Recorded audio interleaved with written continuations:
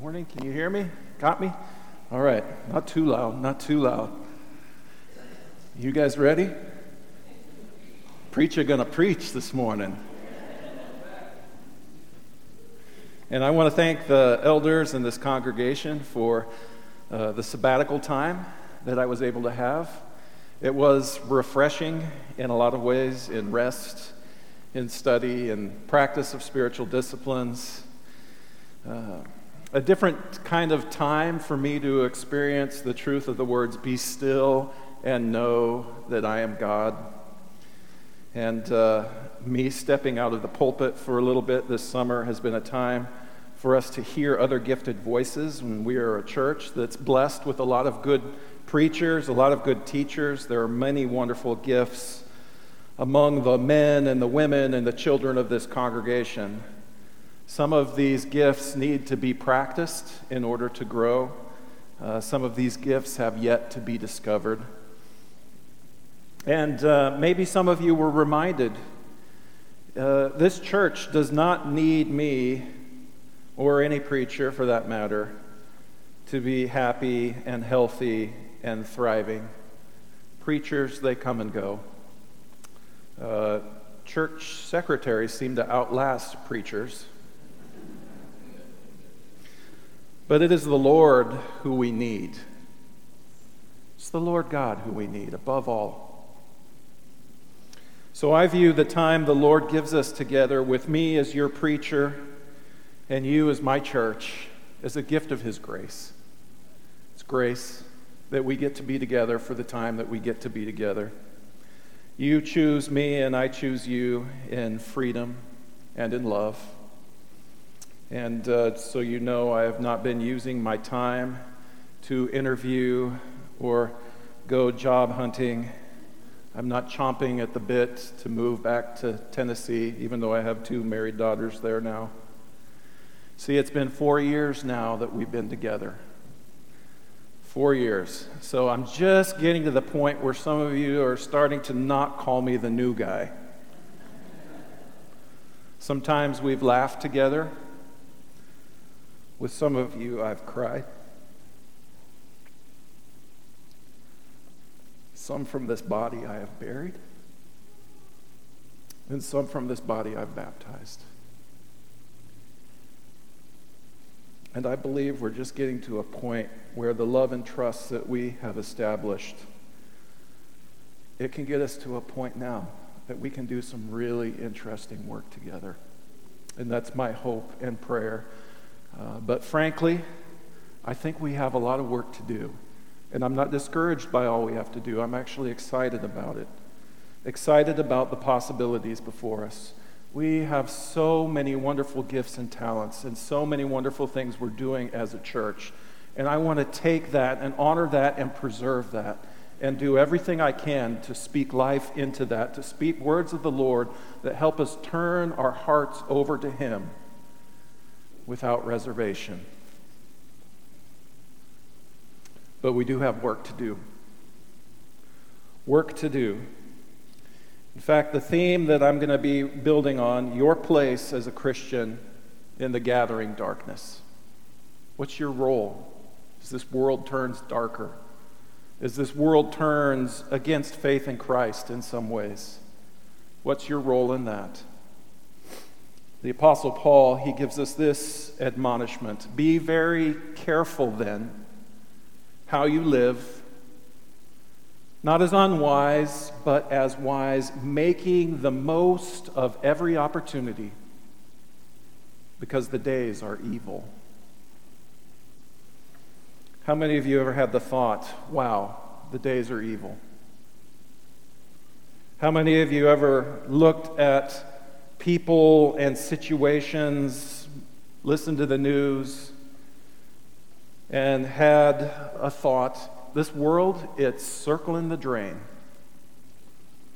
How many of you ever looked at situations of political maneuvering, widespread moral decline, power grabbing, war mongering, the enshrinement and glorification of evil, and had the thought, Lord Jesus, please just come save us? We can't fix this. Please come. So on a personal level, I would say, just my observations, I'm just shy a little bit this much under 50, but I would say I've seen some changes over the course of those 48 years that I have. The world that we live in now, it feels darker to me. I'm speaking to my experience. Maybe your experience is different, but I know some of you have articulated this as well. It feels different. When I was a kid, I would tear around the neighborhood on my little BMX bike. And I would hike in the woods, I would build forts. I would be gone away from the house for hours and hours and hours. And my parents had no clue where I was. And what's more, it didn't seem to bother them that they didn't know where I was. Where's Calvin? I don't know. He'll come back when he gets hungry. Now parents, they track their children's movement on these things. Why is she stopped at that gas station? That's not her normal gas station. She must have been carjacked by terrorists.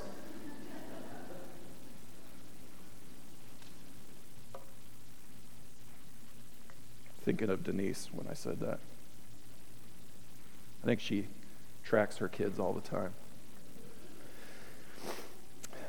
And that's maybe a little bit humorous, but it does point to something, I think. How did we go from he'll come back to when he gets hungry to carjacked by terrorists in a single generation? Figuratively. That the world just feels different to us. And so some of what you have given me a gift of this time, I've spent, kind of meditating on these things, thinking about these things.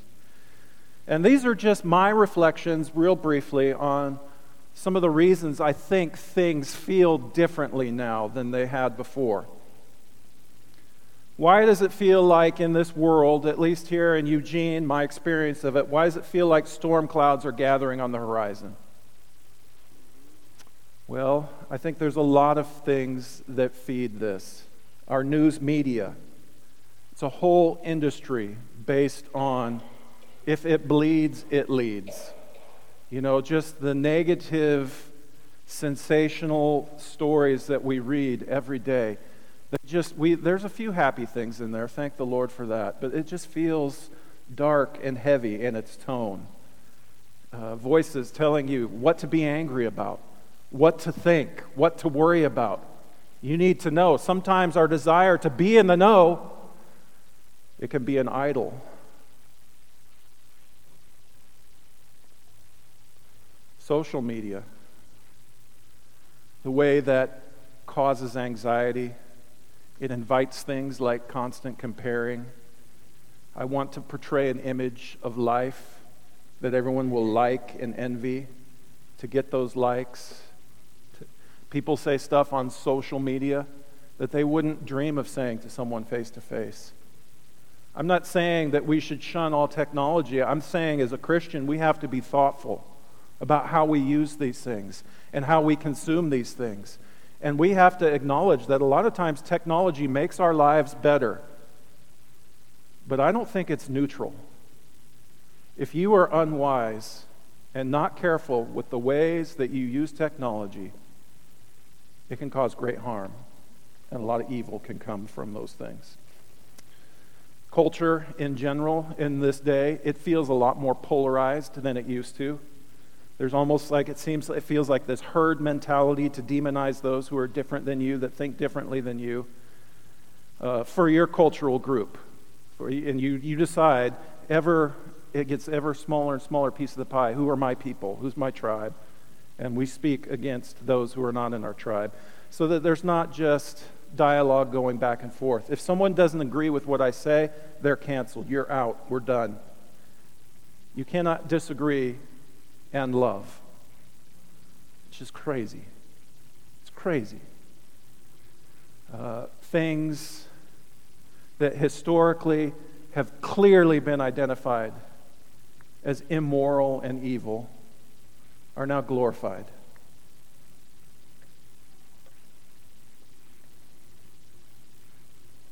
Political dialogue, characterized by mudslinging, brinkmanship, cronyism. There doesn't seem to be meaningful dialogue with people that see things different than you. There is no common ground. There may be common ground, but no one can even admit that there is some common ground. Seems to be the feel that I've noticed in political dialogue. Advertising. How many advertisements are you bombarded with every day? Things that come before your eyes, telling you what you need to be happy, telling you what you need to be fulfilled, telling you what you need to be winning. It's an industry based on creating desire and dissatisfaction with things the way they are in your life right now. How could you possibly be happy without this? Just the way we consume. This is kind of the darker side maybe of our capitalistic society. Life value and purpose comes down to what you produce and what you consume. And you better hustle to get your fair share, or you're going to get left behind. You're just a cog in the machine. And like that cog in that machine, when your value is based on what you're producing, what value do the really young and the really old have? They're the most expendable in a society where your value is based on consumption.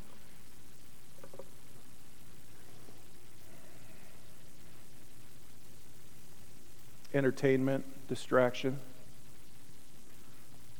Why in the world would the devil care whether or not you come to church when he can just give you a new video game or Netflix or ESPN or whatever? And so a lot of deep, thoughtful, meaningful things, especially time with the Lord, it seems squeezed. And even when we do have those times, we're used to the movement of things. And our thoughts move like that too. That's why my sermons are too long. It's not me, it's you.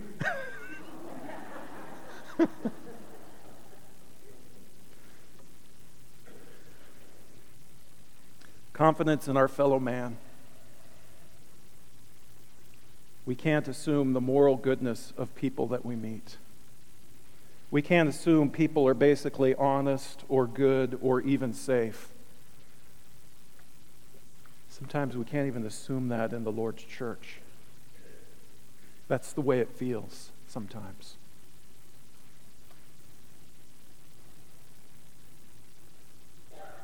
So this is not an exhaustive list. And again, these are just my reflections. You agree with me, disagree with me, that's fine.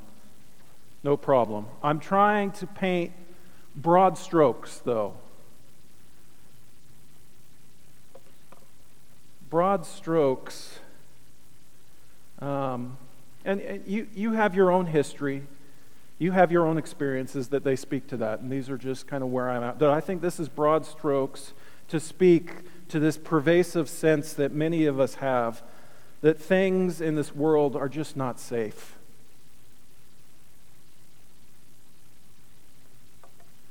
Listen to these words that Paul gives about the last days, the last times. There will be terrible times in the last days. People will be lovers of themselves, lovers of money, boastful, proud, abusive, disobedient to their parents, ungrateful, unholy, without love, unforgiving, slanderous, without self-control, brutal, not lovers of the good, treacherous, rash, conceited, lovers of pleasure rather than lovers of God, having a form of godliness, but denying its power. It gives me chills, that list. And I look at that and I think about that and I think I've seen those things. I think I've seen every one of these things. Sometimes I've seen them in the church. Most disturbing, I see some of them in my own heart and my own mistakes that I've made. I listen to that and I think, or we could be tempted to just kind of be like, well, too bad for us, I guess. As a disciple of Jesus Christ, you don't have that option. You don't have that option.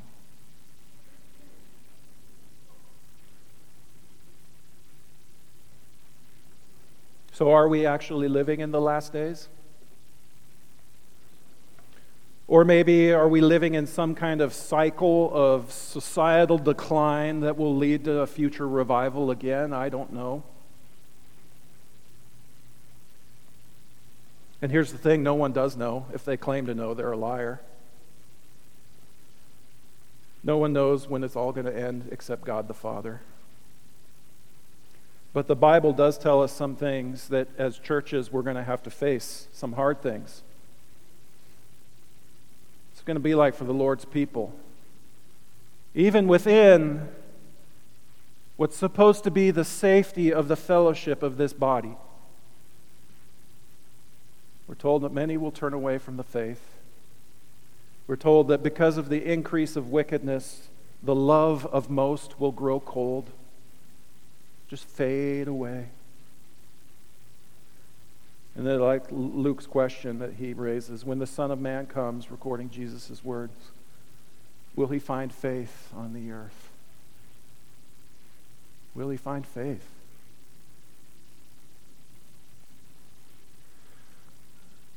I believe the answer to that question is yes. But I believe that that also implies there are going to be times that things get so bad in this world that you'll be tempted to think, is there anyone that has faith anymore? Who is really believing it and doing it for real? Or are they all just faking it?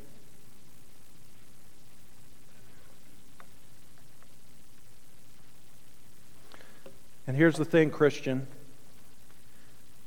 It is not your job to figure out how it's all going to end. And further, it is not your job to sit back with arms crossed and offer your commentary on how bad everything is and how messed up this world is and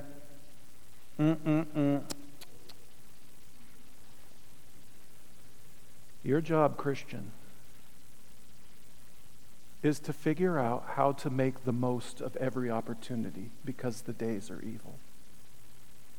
How are you going to make the most of every opportunity you're given? So I've kind of put these questions together, and these were kind of, I use them as a thought exercise to kind of help me look at the condition of my own heart. And I'm hoping that they help you in some way with this as well. So I'd really like you to consider these questions. How bad would things have to get before you take your relationship with the Lord to a whole new level? I get maybe some of you are at a pretty high level and things are going pretty good. Some of you maybe at a different place. I'm talking about your next step. Or in colloquial terms, how broken and jacked up does this world need to get, possibly your church, your personal life, before you stop messing around and seek the Lord your God with all of your heart, all of your mind, all of your soul, and all of your strength? On the other end of that spectrum, He's not just the God of the rod, He's the God of the staff as well. On the other end of the spectrum, how good would things have to become for you to seek the Lord with renewed vigor, to realize, you know what? Look at all of these things. Look at all of these blessings. Thinking about that, being thankful for that, how much goodness would have to happen in your life before you would seek the giver above the gifts?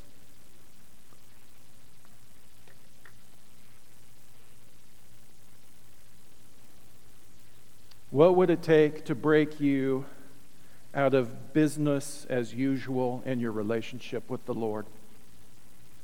He's there, I'm here. He's got this, I'm His.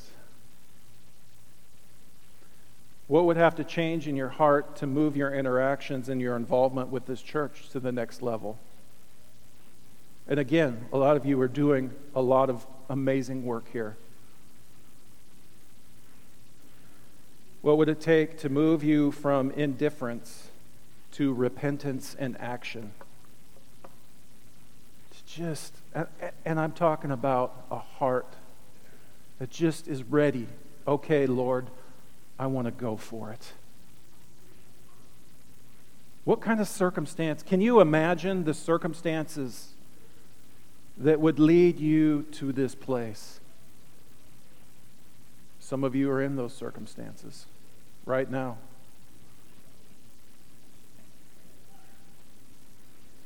And this is the question that really is behind these questions, I think.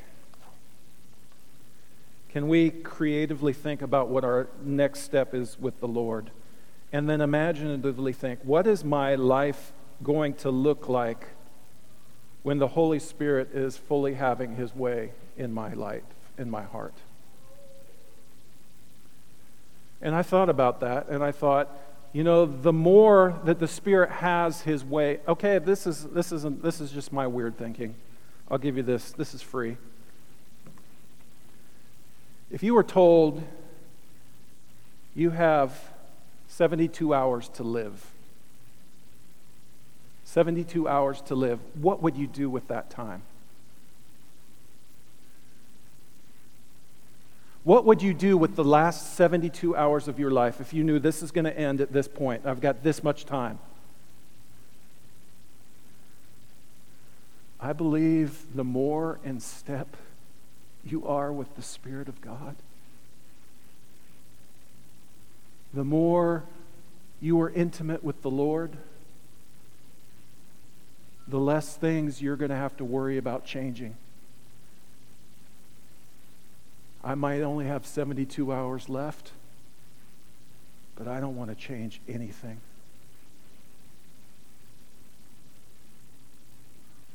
It's just one more day of togetherness with the Lord. I've moved past my baggage. I've moved past my regrets. I've moved past my shame. I moved past all of my should-haves and could-haves and would-haves. And the Lord is just looming large before me. And it's like Paul got to that point where he's like, for me to die is gain. To live is Christ. It's better for you if I stay alive for a while. Can you imagine that level of transformation in your own life? It's something worth thinking about. So the temptation that we face, of course, is to recognize our need, but put off changing the things that we know we need to change. How many of you know you have things you need to change in your life? Okay, Norm's brave enough to raise his hands. Okay, Jason. Okay, we got a few. But all of us are raising our hands inside, right? Figuratively. We're so reserved in this congregation, but I know inside somewhere there's, yeah, preach it, Calvin. Amen.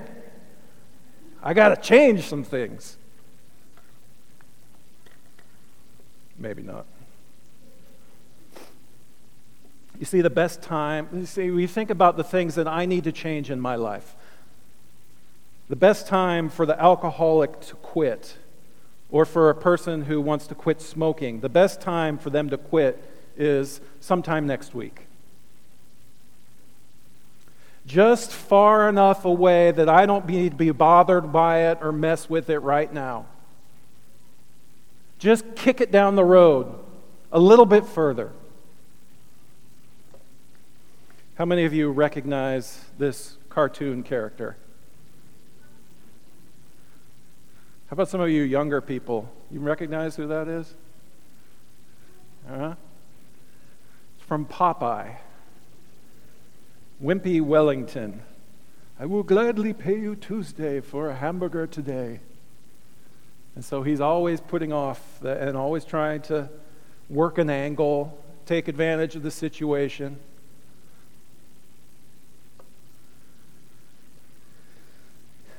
Sometimes we procrastinate with changing things that we know we need to change in our lives. And what's most absurd is how we procrastinate changing things that the Lord our God would have us change.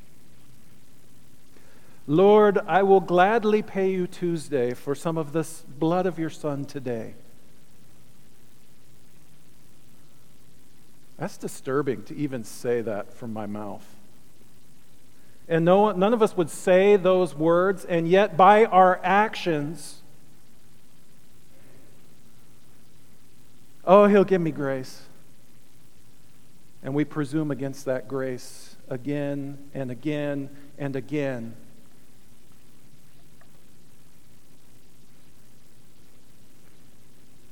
And some of us, in some ways, we think, well, we'll just figure this out. And just so you know, God doesn't bargain that way.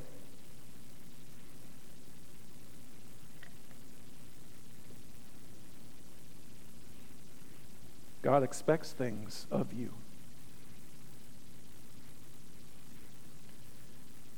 He's not interested in compromise. He's interested in takeover. He doesn't want half your heart. He wants your entire heart.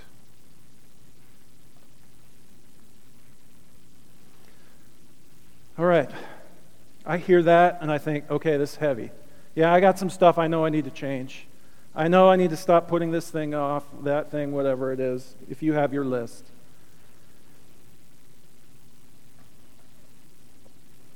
But all the mountain of the things that I know I should do and all the mountain of the things I know I need to change and whatnot, sometimes that pile looks kind of big. And doesn't it feel exhausting? Doesn't it sometimes just feel exhausting? I know I should be doing this. I know I should not be doing that.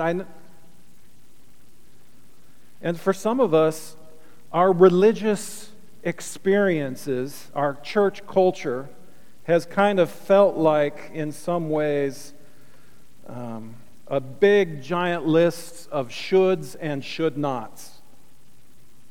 All the things that I should be doing and all the things that I shouldn't be doing.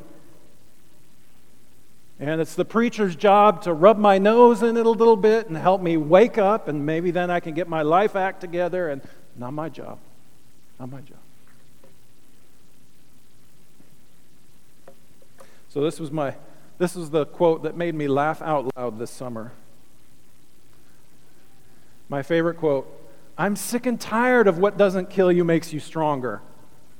Can any of you appreciate that? We've been through years of, if it doesn't kill you, it'll make you stronger. Coming out of COVID, coming to like the darkness that we're in, just this heaviness of this environment. Can't I just get a break from this? There is a way. There is a way to have a break from this. In fact, if your church experience is just a giant list of shoulds and should-nots, you're doing it all wrong.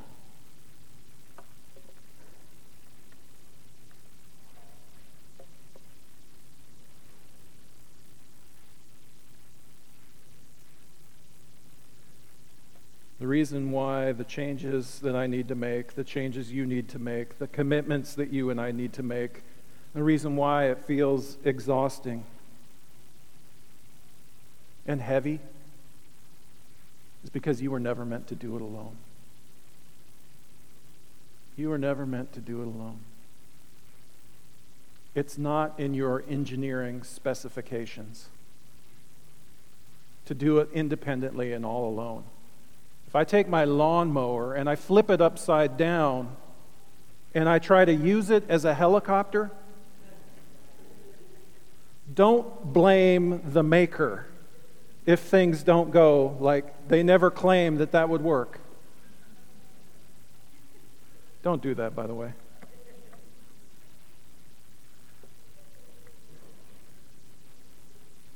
You don't have the power you need to make the changes you need to make.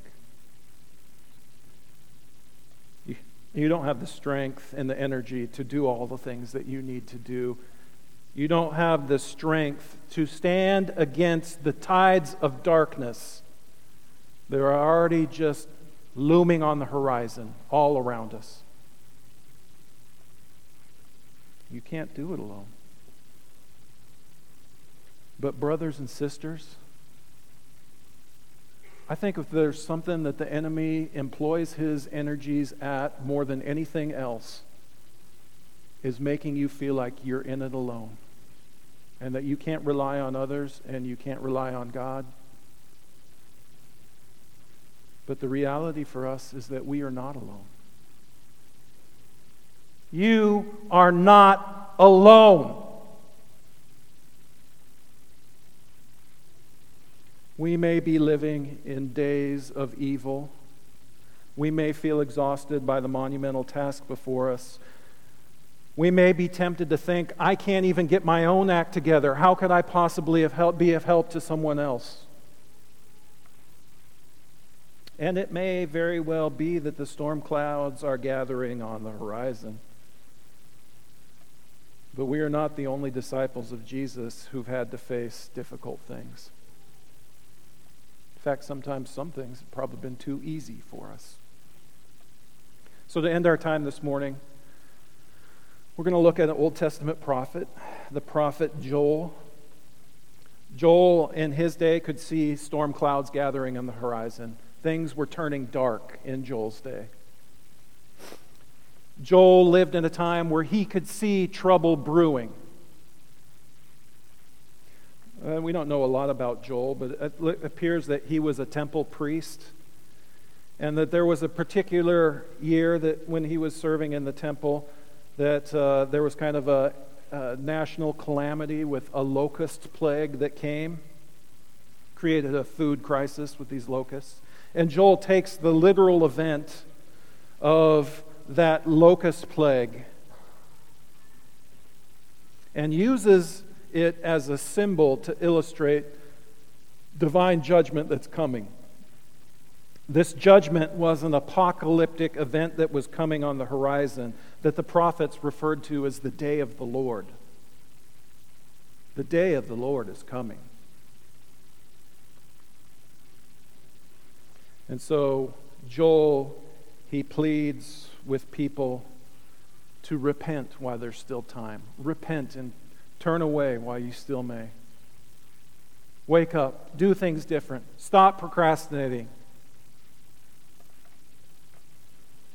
And then to encourage the people, he gives this amazing prophecy. As one who is looking from afar,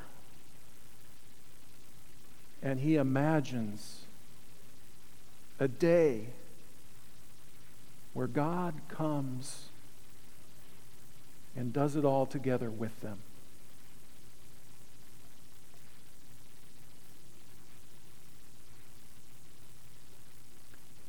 I will pour out my Spirit on all people. Your sons and your daughters will prophesy. Your young men will see visions. Your old men will dream dreams. Even on my servants, both men and women, I will pour out my Spirit in those days. When he spoke those words, he was speaking of future hope. A future hope, a dream that someday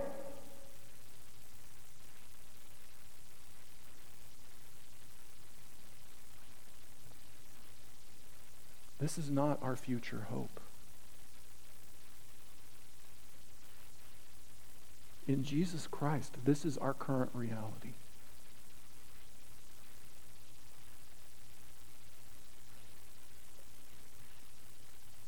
His Spirit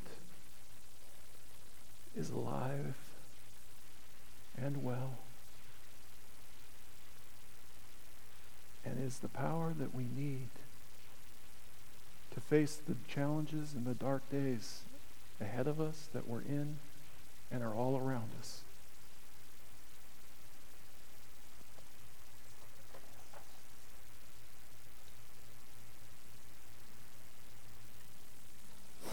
The alternative to giving into despair in our broken world. The alternative to being exhausted by all the shoulds and all the should-nots.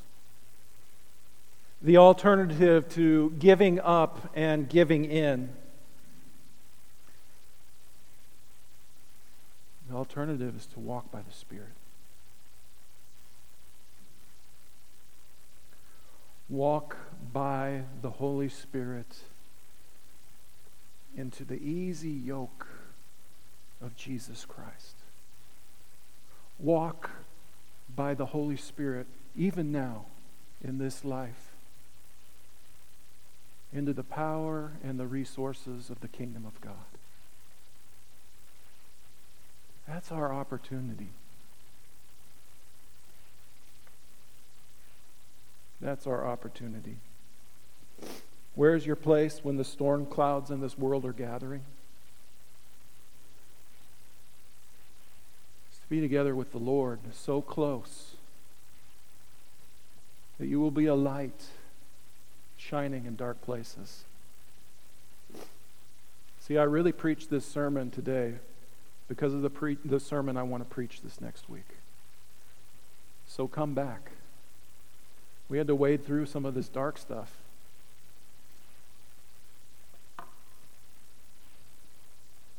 Dad, you can come on up. We're going to talk next week about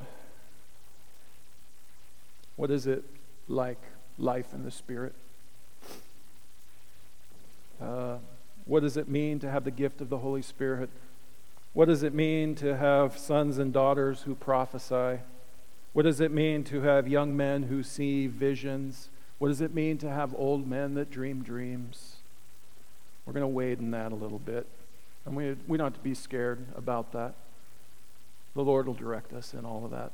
But there's such wonderful things to consider because we are not meant to do it alone. And as dark as this world may get, you and I have a tremendous opportunity. Don't give up and don't give in. So that's our invitation. Of course, our invitation is that if you want to put on the Lord in baptism, we will baptize you into Christ to be His disciples and begin this journey of discipleship with the Lord.